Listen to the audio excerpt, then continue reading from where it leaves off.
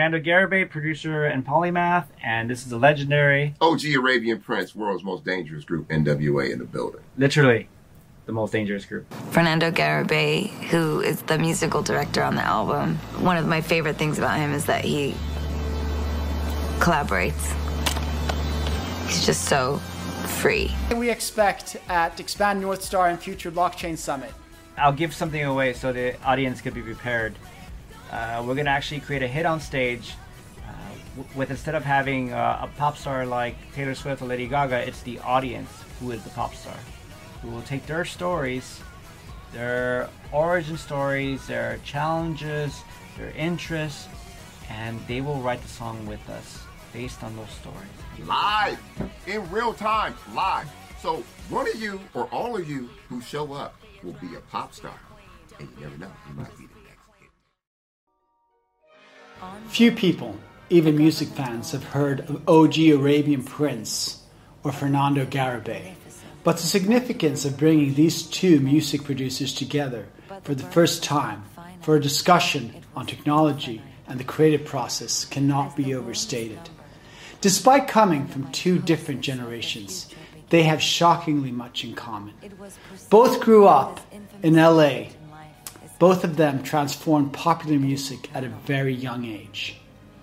OG Arabian Prince, AP for short, is the forgotten member of the rap group N.W.A, the band that put out the first major gangster rap or street rap album, straight out of Compton. AP is not just a member, he is the founding member and the producer of the debut album that made household names out of Dr. Dre, Ice Cube, and Eazy-E. Fernando Garibay has written and produced 5 #1 records, and most significantly, he is the Grammy Award-winning producer of Lady Gaga's album, Born This Way. When these albums came out, it was like nothing the world had ever heard before, and they still sound as fresh and as timeless today as when they first came out. Straight Outta Compton laid the groundwork from which all rap since can be derived from, not just in its format, but also its expression, its attitude, and I am honored to be connecting AP and Fernando for the first time, where they met up in LA to record this interview to discuss the impact of technology from AI to Web3 on the creative process, music production, music, and the entertainment industry as a whole. Thank you. That's so kind of you to say. So this is a first, Oscar. You're capturing this moment. So my thread lies with N.W.A. and Arabian Prince. So yeah, exactly. So I grew up in South Central, Southeast LA. My parents immigrated and landed in Southeast and Los Angeles. And so essentially I grew up listening to Swedish records. I was named after ABBA, so it starts with you, Oscar.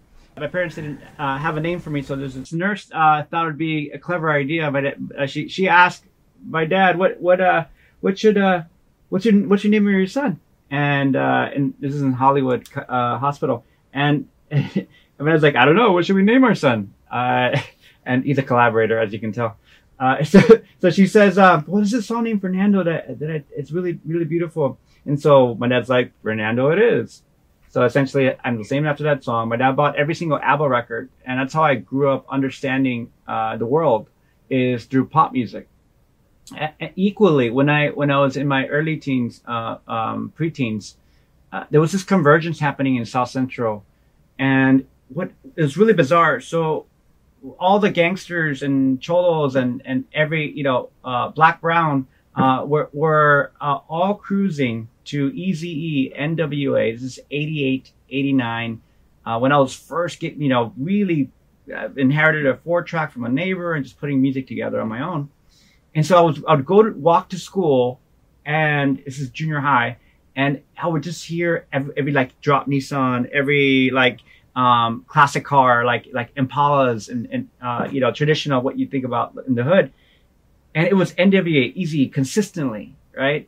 Little Tupac, but more N.W.A than anything. It was a very proud community, and Dre and N.W.A and Arabian Prince were the unofficial ambassadors of Los Angeles at the time. Now they're official. But back then. And so, but around that same time, there was a shift. So from one day to the next, it was N.W.A, then it was Morrissey and the Smiths and Depeche Mode. Depeche Mode. Right? And the same gangsters with Uzis in their trunks, right? Fully automatic weapons in their trunk, were also cruising to, like, soft cell. Again, Depeche Mode, Morrissey and the Smiths. And it was the weirdest thing because this music is synonymous with, let's say, new wave music and more of West Los Angeles kind of music, but it was so, but for straight like Mexican and African American, it was a way to become closer to their true selves, right? Because music makers are ultimately very sensitive and vulnerable, but in the hood, you weren't allowed to talk about that, right? You were just always creating this front of like, I got to be tough because in order to survive, if anybody sees weakness, it's like you get picked on, like you're a target, right? So prey versus predator. And so then I was just so taken back by that I decided to dedicate the rest of my life to creating music that was able to bend the barriers of how people view themselves, right? And so long story short, I was mentored by this prolific gentleman named Giorgio Moroder. Giorgio Moroder is known as the father of dance music. And then that led to Enrique Iglesias, and that led to Jimmy Iovine. It's a straight line from that point on. So we have N.W.A, ABBA, N.W.A, new wave music, and then Giorgio Moroder, and then Jimmy Iovine. And so I was in-house for a very long time with Jimmy Iovine and produced a lot of. It was a Swiss Army knife. It was Dre. It was Pharrell. It was Timbaland. It was who else was there? Trent Reznor. And I'm the least known of the group. So I was in-house just doing everything. And that was thanks to Jimmy. So Jimmy mentored, as he does all his great talent in-house. Spent some very little hours with Dre, but just his presence alone was enough to understand what a behemoth of creative talent he is, and equally Arabian Prince. So that's where this all ties in, Oscar. Like, it's the first time I'm sitting down with the Prince here to share that very nurturing aspect of his music, and what society has thought that this was the equivalent of protest at the epitome of creating new genres for the world, music, right? Like the Holy Grail, N.W.A, and Easy, everything that came after us because of N.W.A, and Prince's work and Dre's work has led to my success, working with artists like Lady Gaga, who defined and created language for people that didn't have the language to articulate who they were, right? And we did this with dance music, driven by a mentality that if it worked in the hood, if dance music worked in the hood, it was authentic. If you can play it in your car and not be embarrassed and actually proud, even though it's dance music or electronic music, then we hit our metric, we hit our benchmark. And so that's derivative of N.W.A. In the movie Straight Outta Compton about N.W.A, you were one of the characters that was not named, but you play the part of introducing technology in the music production. About technology and the creative process, as the old saying goes, there's no great art without suffering and pain.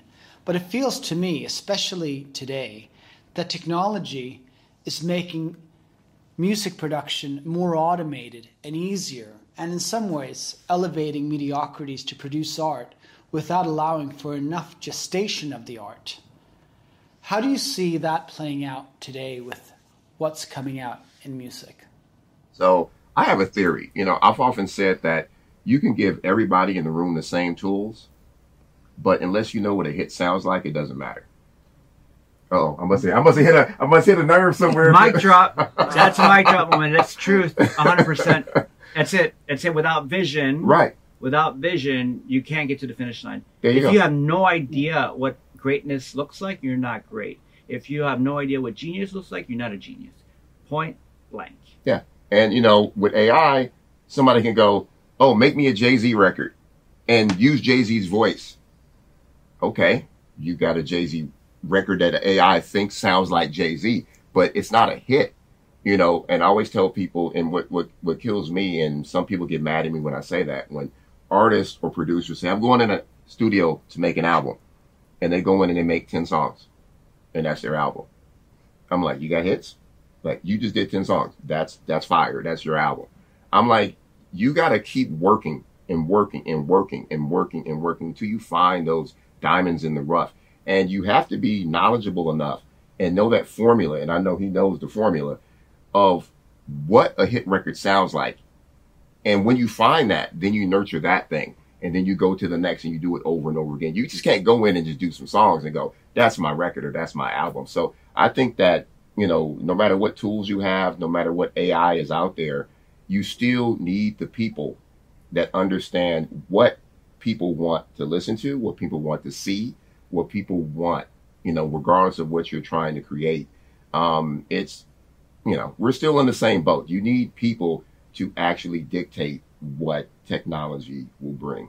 Let's unpack that for a second. So let me give you the boring academic version of that. So essentially what's happening is with AI, so you have synthetic intelligence, right? And so right now it's at a paperclip level. It's great because it organizes your thoughts and your statements and either LLM or language learning model or diffusion, right? And so the output is based on its inputs, and so far the outputs are a conglomeration, a combinatorial aspect of the history of humanity that's been uploaded online, right? And has been gathered by the LLM training model or the diffusion training model. That's synthetic intelligence today. Now, Max Tegmark, who's like the kind of the father of the new way of thinking about this, what I love is it calls humanity, the new humanity, the post. Remember how I walked through the history of how content became a commodity? Well, yeah, the benefit of that era of up until the Renaissance and the Enlightenment period is that we realize what makes us human, right? What makes us human is wisdom, the ability to acquire wisdom, the ability to acquire spirituality, the ability to acquire meaning, and the ability to feel, most importantly. And so that was then clouded with the post-industrial era, right? But the benefit of the post-industrial era now is that we realize we need air conditioning, we need electricity, we need a car to get around. So the hybrid, the wisdom that came from those two Enlightenment, Renaissance era to industrial to post-industrial, the wisdom that came from that is, well, we are wise enough to understand the value propositions for both eras, and we now need to identify how to work symbiotically with synthetic intelligence, right? And still value the wisdom that comes from natural connection of humanity. So Max Tegmark calls this Homo sapiens, right? So I just expand on his idea that the new human is a human that understands from a feeling perspective, right? And so when you make hit records, hit music is the oldest known language to humanity, specifically the oldest non-linguistic language. So in order to really articulate music as a language, you must understand the very essence of what makes a human feel. And when you understand what makes a human feel, then everything else is pretty simple. But if you can't compute or process what makes you feel something, it's a moving target. Sometimes you get it, sometimes you don't. And so every art that you create, you kind of in the gray area. But if you very clearly understand what makes the heart move, then you can always create content that makes the heart move. And that's the ultimate frame for what makes a hit record. So back to synthetic intelligence, now that I give you the background, is now understanding that synthetic intelligence will can repeat patterns very well, right? It can compute and put structure to patterns. So theoretically, you can take all the history of hit songs and find patterns within them. But those patterns still need the sentient side, the feeling side. You need to understand what those patterns, how those patterns can create feeling. So we've been using AI since 2003 on a regular basis with early forms, algorithmic intelligence, auto-tune, right? or different plugins that use an algorithm, right? So it still required human curation, essentially. So I don't see that shifting anytime soon. Maybe in the future we get to a state of humanity where we just prompt our ways to what we want to hear or see or experience. I understand that. I perfectly accept that. But equally, you're going to see a future when this happens. There's a singularity points, a multiple singularity points to get us there. But then, handmade lyrics and handmade code is like equivalent what you're going to see on Etsy, right? That's one alternate future version of reality. But the other alternate is that, well, you're going to see people like Arabian Prince here to and seek the oracle on what truly it is that you want to feel. And then his wisdom is going to then articulate that to as many prompt engineers or algorithmic prompt engineers, synthetic prompt engineers, to curate the most beautiful world for you, right, in which you're going to live in. I love it. Done. Music is so much about capturing the moment. Look at Straight Outta Compton. You feel like you're there in the room. And it's the same with any legendary album, especially those that were recorded live. But now with technology, starting with multi-tracking, when you keep polishing the product and making it flawless, isn't it more difficult to capture the moment and the feeling that the artist is trying to convey? It seems to me that technology can become a barrier to capturing that moment. Yeah, I think it does. And what you said with like even, Straight Outta Compton or any other album, someone's trying to tell a story. We live that story, right? So our version of Straight Outta Compton or, all of the stuff we did, it was a story that we lived every single day, from the police pulling us over. That's right. All of those kind of things. Yeah. AI can't capture that. Like you can tell AI to say, okay, do this and this and that, but you're not going to get that feel. You're not going to get that part of humanity that comes from being frustrated that you can't walk a block without being pulled over by the police. Or like even now today, I'm 58 years old, right? I can't drive my nice car down the street without getting pulled over and wondering why. So it never ends. And that's something that, technology or AI cannot describe. It cannot tell that story. So I think like from going into the future, AI, I told somebody this at one of the talks I did. I said, AI is just a frying pan. AI is just a spatula. It's just something to help, right? It's something to get you on that road. But even when you use it, a lot of times you scrap a lot of what comes out of it because it's just not what you are or what you want it to be. So, yeah. The idea, I think you touched on it, was really fascinating equally, is people don't understand, one, if you're not of a certain dynamic, skin color, etc., that the benefit of being what's considered a minority in this country, which is not a minority, but what's considered a minority in this country, is that you get exposed to an abundant amount of trauma. And so that abundant amount of trauma touches on your point of, is it trauma is it the challenges, that adversities in life that make you more prolific? Well, yes and no, right? One, the benefits is that if you weren't challenged by the police or society, would you have created such prolific music? Maybe, right? Maybe. I would think you would find a challenge. Yeah. So that, I think that's the correct answer. But without that challenge, there's no real fight. Humans need a fight, you see, to create. You need a reason to create. And I think we'll always have that reason. Now, back to your point about capturing those moments. His instinct and intuition allowed his understanding to build the most prolific tech and leverage the most prolific tech at the time, and still to this day, to be able to capture those moments when they happen. Because not everyone can engineer those moments. When you get to engineering those moments, couple that with tech to capture those moments, then you have true singularity for creativity. How does that translate into the recording process? I mean, a lot of legendary albums that have been recorded, it's been in sparse and cramped environments with a lot of limitations. But what I hear you describing is that technology today is allowing artists to experience the music in a much deeper way. How is the recording process different now? What is it like to step into the recording studio where you're at right now? Bring tissue. You're going to cry a lot. Yeah. 1,000%. I mean, how often? So the team here, who they're mentees and also mentors behind us, and they, so we work with a lot of world leaders, and they come in here, and you're talking about heads of states, prolific C-suite from the most prolific financial institutions in the world. They step in here and they hear one song, or we'll create one song in front of them, and they're in tears consistently over time, because you can't hide from yourself here.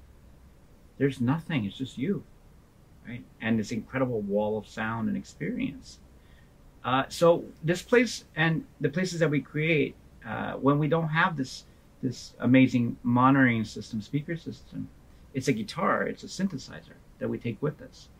And it's amazing when we have a laboratory to do this, but you do have to consider that to be able to do this, to move the heart so profoundly, you must be able to understand how that's done. And the rest are just tools. These are magnificent tools, but it comes, you're the instrument. When you understand that you're the instrument, then you can articulate this with anything. You're both coming to speak and perform at Future Blockchain Summit. How do you see Web3 and AI impacting music and arts in terms of its creation, distribution, and IP rights? I'll start. Okay. Well, for me, it's so funny how we as a society and humans love keywords and buzzwords to make money, so it was Web3 and blockchain, and now it's, metaverse and NFTs, all of these things, right? And then we find out as people jump to be the first that we're not ready yet. We're not there yet. We're still exploring what the blockchain is, what Web3 is, what the metaverse is, and NFTs, all of these things. So, for me, I'm the CEO of a couple companies that, are in the medical blockchain space and, interactive space. So I understand where we need to be, but I think right now as far as regular people, they still have a long way to go to understand. And I hate to use the word regular people who are not, technologically savvy. They just gravitate to words and go, oh, I need to be a part of that, or I need to throw some money at this, or I need to do this. But I think, as far as on the music side and on the media side of things, blockchain and Web3 is going to be one of the biggest shifts in how we interact with business, especially the business of music, especially artists getting finally paid what they're deserved, royalties and statements and, so many things like that. So I think we're getting close, but I say, in my opinion, another 5 years or so before we actually see something that's really, really going to work to help change this industry. There are these thresholds that happen in nature, and it's same for tech, is you have these small little advancements and peaks, and then you have these chasms that are really wide. And unfortunately, blockchain and meta tech has hit a chasm, but that's an opportunity. That's how I see it right now. Is we didn't see how quickly ChatGPT was going to revolutionize how we think about AI and how we use it and how we implement it in our daily lives. And I think it's hard to predict, but definitely I feel safe, comfortable with Arabian Prince's perspective and timeline as either before 5 years or around 5 years, or you're going to see a really big shift in how we think about our economics and thereby how we think about the distribution of the economics for creating art, creating anything, the transference of the balance of, and so there's a war being fought now on the distribution of power when it comes to leveraging these economics. Yeah. And part of the answer is there's two big arguments and disparaging conversations that are happening now. One is the democratization, the egalitarian version of decentralized power that blockchain and meta provide you. Equally, the tiny computer version of having AI autonomous in your house for leveraging AI for your personal safe use, right? Rather than a cloud-based non-egalitarian centralized power controlling all your requests and knowledge set, right? So does that make sense? So basically, that's where we're at with the challenges that's going to dictate how soon and how effective, whether we go to a fully decentralized model for economics, which is DeFi, or a fully decentralized model for distribution of art, right, straight to consumer, which is how we're planning to use blockchain in the music industry specifically, one of the ways.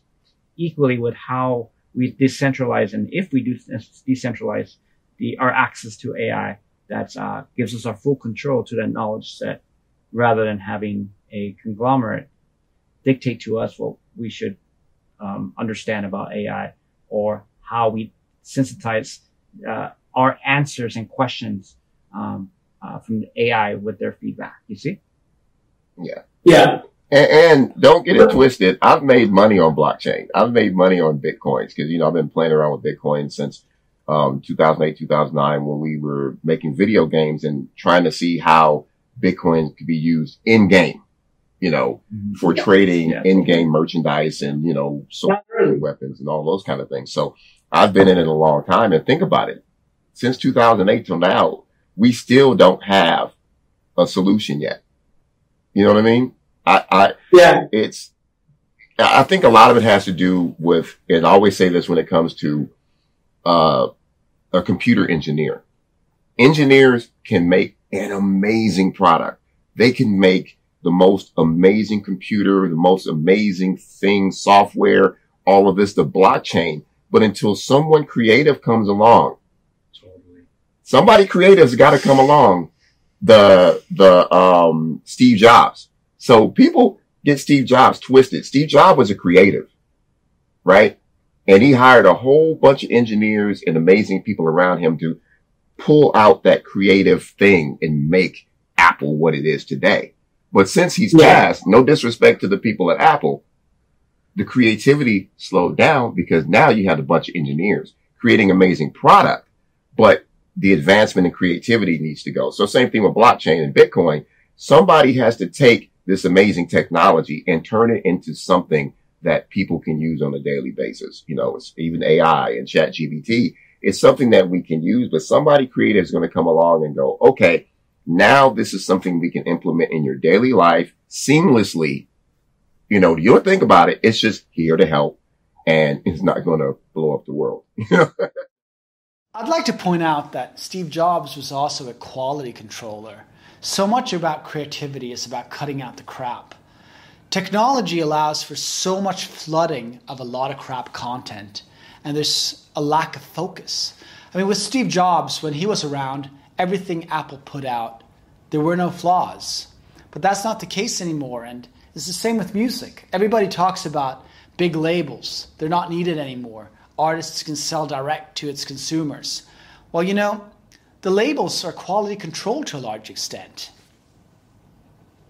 So 75% of everything you hear on all DSPs, Spotify, Apple Music, Amazon Music, etc., are still major label driven, and 25% are independent. So I'm neither for or against. I'm agnostic to the perspective, but just to show you some data that it's that level of curation. So these fashion brands equivalent, which are these labels, have been consistent over time. And that is because they have a model of, they capture some of the most prolific curators, right? And their opinions. You're buying opinions, right? We can all outsource more or less if you know who the vendors are for distribution and marketing, etc. But it's, again, back to what Raven Prince said, some of the parts are greater than the individuals on their own. Yeah, and, speaking with, he brought up fashion again. See, fashion, tech, the whole thing, and it's all one big... Symbiotic, yeah. Yeah, Virgil Abloh, Off-White and Louis Vuitton. Now Pharrell Williams. That's right. Is taking Louis Vuitton down another path. Mm-hmm. Like, so different than where they were, but now it's exciting again. You know, so yeah, you're right. It's all about that. Redefining luxury. So for us, doing something really interesting. It's redefining luxury again, right? Because essentially Louis Vuitton has spent, and these fashion houses spent all these years creating the top tier of excellence and aesthetic, right? So that you're buying this highbrow aesthetic that we all want to achieve in our life, this story, right? And then Pharrell is quite doing the opposite, and kicked up by Virgil, right? It's becoming accessible, and accessible is a new luxury, right? And the relevance to real, authentic daily life is luxurious now, right? It's hiding your wealth is luxurious, right? With this new fashion movement, stealth wealth. So these are stories. So now back to this idea of what propagates tech, what allows a massive adoption in tech. It's the story. And that's why creativity matters. I can break this down really quickly. The brain understands the world and makes sense of the world through stories. It's an evolutionary mechanism in our brain. And we have arguably 12 hierarchical cortical structures, prefrontal cortex, amygdala, etc., that allows us to desensitize and delineate what makes sense in our world by the story that we're either receiving from our environment, received from our parents, received from the neighborhoods we grew up in. And if we are proactive on our story, you'll have what I consider is enlightenment, self-authorship. You're proactive to the story that you're receiving from the environment. If you're not proactive and you just follow, you're reactive, right? And then you let society dictate your story, your inner narrative, right? And so that's very important concept to understand when it comes to creativity. And this is known as behavioral determinism, right? The environment determines your behavior. If you're not proactive on the story you're telling yourself, that's the most powerful notion in creativity. So the true masters of creativity are able to weave stories like Steve Jobs was able to weave, think different, right? So now he encapsulated the whole essence of what Apple is. Succinctly made Apple symbiotic and synonymous with rebels and thinking differently. It's just like N.W.A. did. Creativity is about creating reality. The ability to create your reality. The way you create realities for people is to author a story that is genuine and they can buy into, that becomes their story. Yeah. So when you can do that, that's what's missing for these new techs to be adopted by the masses. Is the tech works, the story is wrong. Yeah. That's what I'm saying. So when you have creators behind the storytelling of the rollout of a product, if you get it right, you will have mass adoption. Creativity is about thinking different and standing out from the crowd, but isn't AI doing the opposite? The entertainment industry in general, now more than ever, everybody tries to appeal to the broadest audience and find the largest common denominator. But what really tends to become a hit and a breakout is what's different from what's already out there. And it's difficult to predict what's going to work. To paraphrase a movie mogul, I've got 20 films here, but only 3 of them are going to be blockbusters, and I have no idea which 3. I mean, typically, the most successful movies are not the biggest Disney productions. It almost always seems to be the case that the more money poured into a movie and doing market research, the worse they're going to perform.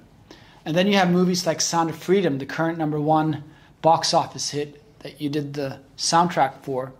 No one anticipated that that would be such a hit. Show me a part of me that I never knew existed, and you have a hit. Make sure you double. Make sure you have the distribution model to make sure that scales, or else nobody will hear that tree in the forest that wasn't captured falling. You see? Yeah, it reminds me of some quote that goes, an artist that can make you long for a place to go home to a place you've never been to. That's beautiful, yeah. That's it. Yeah. You see, the power law of hits are, so we've quantified this here at my studio and my research is 10% quality of the content, right? Quality of the art, quality of anything, your tech, whatever. 90% quality of distribution.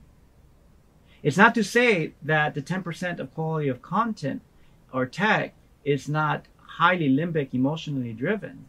It's not to say that it has to be 100% of your best, right? But equally, the rest is determined by the quality of its distribution, right? From inception to consumer interface or B2B, whatever version that you like. Yeah, and it's so funny you mention that because I hear complaints from artists all the time. I'm better than him. My music's better than him. God. Yeah, but ain't nobody heard it. And nobody's going to hear it unless you get it out there to the right people to put it in the market space. And even if it gets out there, it may not be the right song. It may not be the right thing at the time. How many people have been so far ahead of their time? Oh, you're so right. So the story you're saying, by the way you're wearing, what your video is projecting, it's not congruent with the lyric you just wrote about another culture that has nothing to do with you. Yeah. Inauthentic, and it's confusing, right? It has to be one. Create that world so authentic that they want to be you, like you, or want to hang out with you, or want to have a romantic relationship with you. Hit all those marks and you have something. That's Taylor Swift, that's N.W.A, that's Trent Reznor, that's Timbaland, that's Pharrell, that's all these greats that do it consistently. That's Beatles, that's Pink Floyd, that's Led Zeppelin. They create worlds, man.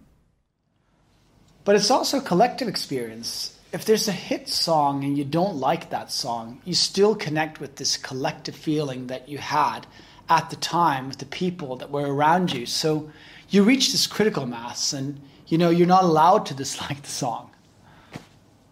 That's a good one. That's true too. Yeah. And what's even funnier is how music brings people together that you would have never thought. Like me and Scott Page, hanging out. It's like, it's two of the both, like, we're like this, but we're like this, right? It's all up to you, Oscar. Like, he literally put me on the phone with Scott Page and we started vibing on the phone. Like, yeah, man, like, we should do something. I'm like, well, I'm thinking to myself, what am I going to do with Scott Page? The horror player Pink Floyd. I'm like, okay, well, I guess I could take some Pink Floyd music, remix it, and DJ it. And you can play the horn on top of it. Now, here's the weird thing. We never rehearsed. Yeah. It was just...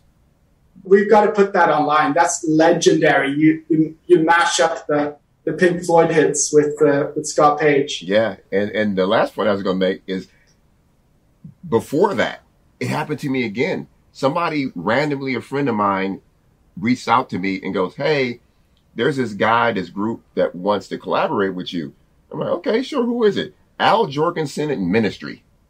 Ministry? I've worked on Ministry, UK Ministry? I've worked with Ministry. No, the Al Jorgensen Ministry, the industrial rock band. I know that. That's what I mean. Yeah, so they did Work for Love. Yeah. The folk song. Yeah, we've got songs together. You were inspired by your music, you know that, right? Yeah, well, that's why they probably reached out to me. Yeah, Work for Love, it's like, it's one of my favorite songs from Ministry of all time. And it's British, real funk, like funkadelic, like it's wild, crazy stuff. Yeah, it's gothic. It's like.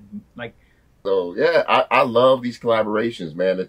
It's like we, as people need to understand. If you ask any performer, any artist, any gangster rapper, anybody, what music they grew up on, you'd be so surprised. Yeah, what totally. People grew up. That's what I mean. It's like, it's not what you think. Like what their influences are totally different than what they do. If you heard, like, man, what society, like in the hood, would call soft? Yeah. Oh, they listen to the softest music, man, like the most emotional music. And we was like, so when you start to understand why you become like a gangster, it is not because, this gang lifestyle. It's not because, you want to prove your heart or send a message out. It's because you don't have a family. You're missing that void of the, because unfortunately, in the hood, we have no formidable value systems for families, usually at scale, right? Because, there's so much, with the economics of coming from nothing, there's a mirror to a sociological family connection, right? There's a thread there as well. And so you start like looking for brotherhood and family, and so it comes from a place of longing, right? So music is the other alternative, right? You find, like for me, like, you know, like ABBA, really? Like, yeah, ABBA laid the framework for pop music moving forward by a bunch of Swedes who were able to synthesize the best of soul, right? Motown, rockabilly, like jazz, and put it succinctly into a chorus, pre-chorus, chorus model that didn't really exist formidably up until that point. And it was framed out based on, you know, African American roots, right? And how powerful is that? Anyway, so I'm delineating from the thread here, but the thread here is that everything comes from feeling, and essentially, feeling is the ultimate language. So that's why that is the ultimate way of being, what's truly real in the world. It's feeling beyond anything else. So if you're able to move the heart, you're able to move the soul, you're able to move the spirituality. It comes from feeling. It's the most formidable thing that makes us human. It's the thing that makes us human. It's beyond esoteric. It's beyond physical. It's beyond everything. It's feeling. From there comes, I can feel God. I can feel music. I can feel everything, right? And to your point is, you know, we all crave the same thing. We all come from the same place. We're all broken. We all crave connection. We all start out brokenhearted. Right, we started with the void, and then we either get it from people that love us, or we have to go and find it. Go find it, and that's what music is. So last year at GITEX, we brought together Pink Floyd with N.W.A, and this year, N.W.A with the producer of Lady Gaga. What can we expect? We can turn the audience into a pop star. That could be amazing. That we take somebody and turn them into a You create a K-pop band. You have 150 people in the audience, right? Yeah. And you separate the audience, right, into like, you start to see this collective. Like we can build a collective consciousness in the room, right? So we start the same kind of origin stories, and I'll be like Tony Robbins, and I'll single out people and who I can tell on their faces they're dying to be witnessed and share their story. And we take that, and songwriters take notes, and we'll be making the music, and he'll tag team, he'll be asking questions, because same way when he works for pop stars, he's unlocking them, right? So they can be a prolific instrument. We'll show that live. I think that'd be interesting. We're going to be doing a lot of gaming this year at Future Blockchain Summit, and that's something that you have a long history of. You've produced music for video games, and now you've built arcades last year in New Jersey and around the U.S. Tell us some stories about that.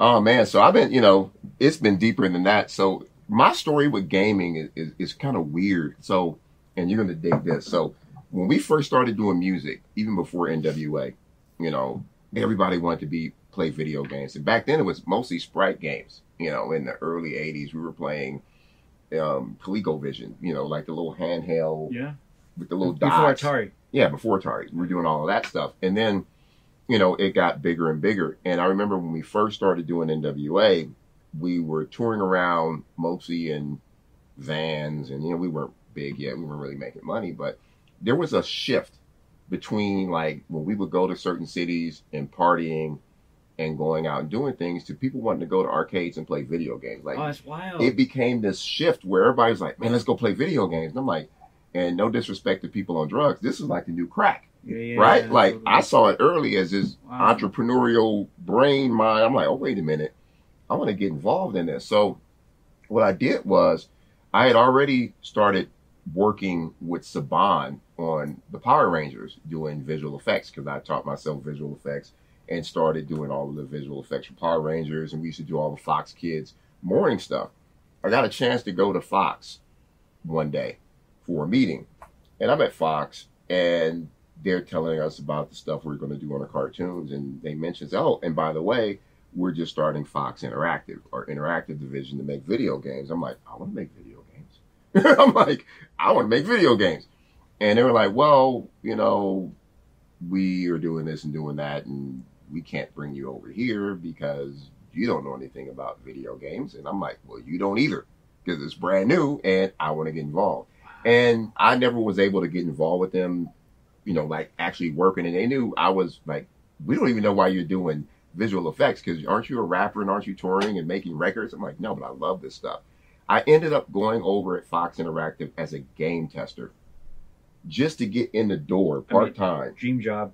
Yeah. I went there and started testing games, sitting in there with the game testers, and it was the craziest thing because I had just bought like this $100 and something thousand car. I had a Acura NSX. And I remember pulling up in my Acura NSX and all these like game testers making like $5 an hour looking at me like, who's this guy?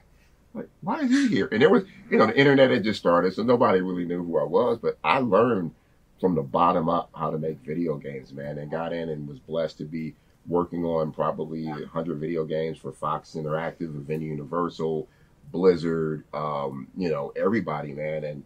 And to this day, now, like you mentioned, we are now building esports centers across the country, Milwaukee and, New York.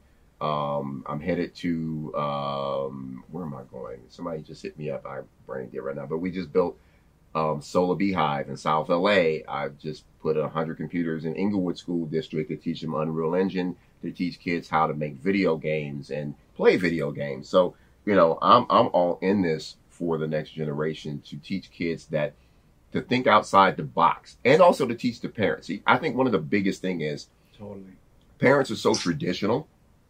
I want my kid to be doctor, lawyer, this, that, accountant, engineer, and STEM.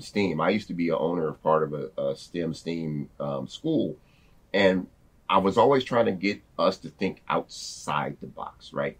Don't just put your kid in STEM and tell him he's going to be an engineer. Find out what your kid wants to do, what he wants to be. And there is something in technology that fits, like sneakers.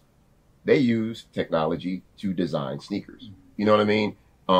If your kid thinks he wants to be the next Kobe Bryant, the next LeBron James, he may not be good enough. But there are so many jobs in the NBA that he could be primed for if his basketball career doesn't go. So my job in life is to educate the parents and the teachers and the kids on that there are so many ways to get out of the hood, to get out of the inner city, and to be what you want to be and the industry that you want to be in. Like, I never thought I was going to do music. I wanted to play football.